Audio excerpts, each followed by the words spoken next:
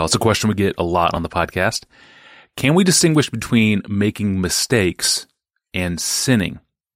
I don't know if we've covered it, not in this way, but the question comes to us in an email from an anonymous female listener who writes in to say this. Hello, Pastor John. What is the difference, if any, between my foolishness and my sin?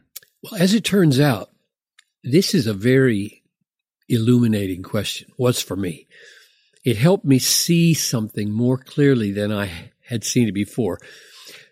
Let me make the question more precise, though.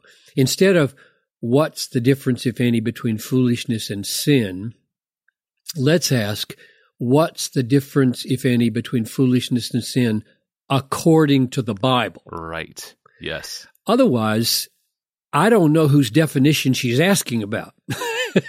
This is always the problem when you start arguing over foolishness or sin, and you say, whoa, wait a minute. Whose meaning do you want me to use? Yours?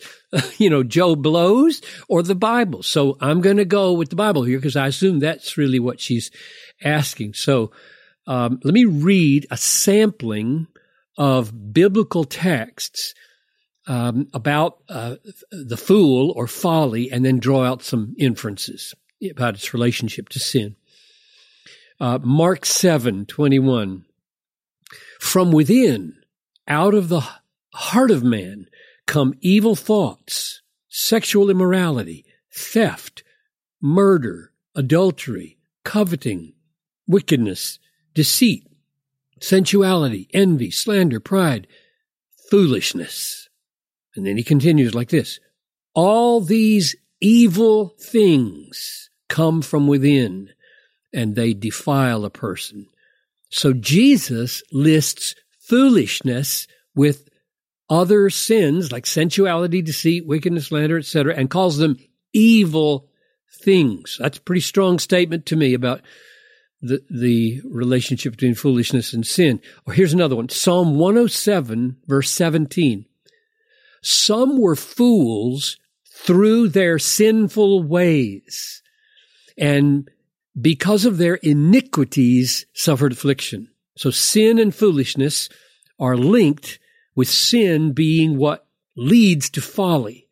Here's another one. 1 Chronicles 21:8. And David said to God, I have sinned greatly in the thing I have done. He's talking about the census that he took. But now please take away the iniquity of your servant, for I have acted very foolishly. So sinning and acting foolishly are the same act in 1 Chronicles 21:8. Same thing with Aaron and Moses' sister in Numbers 12:11. And Aaron said to Moses, Oh, my Lord, do not punish us because we have done foolishly and have sinned. And Jesus says that everyone who hears these words of mine and does not do them will be like a foolish man. So, in other words, disobedience is folly. It's like a foolish man who built his house on sand. So not doing Jesus' commands is what makes a man foolish. And then he tells a parable about 10 virgins. 5 of them were foolish, 5 were wise. And the foolish were excluded from the kingdom. This was not an innocent mistake. And then you go to the book of Proverbs. How long, O simple ones, will you love being simple? How long will scoffers delight in their scoffing? And fools hate knowledge. That's what fools do. They hate knowledge. Or Proverbs 14:8, the wisdom of the prudent is to discern his way, but the folly of fools is deceiving.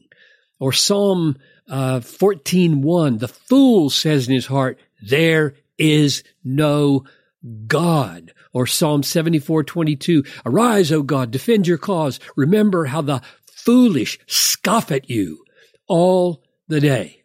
Okay, so that's enough for me to get some inferences here. So here's my inference from all that biblical picture. Foolishness in the Bible is always sinful. To act foolishly is to sin.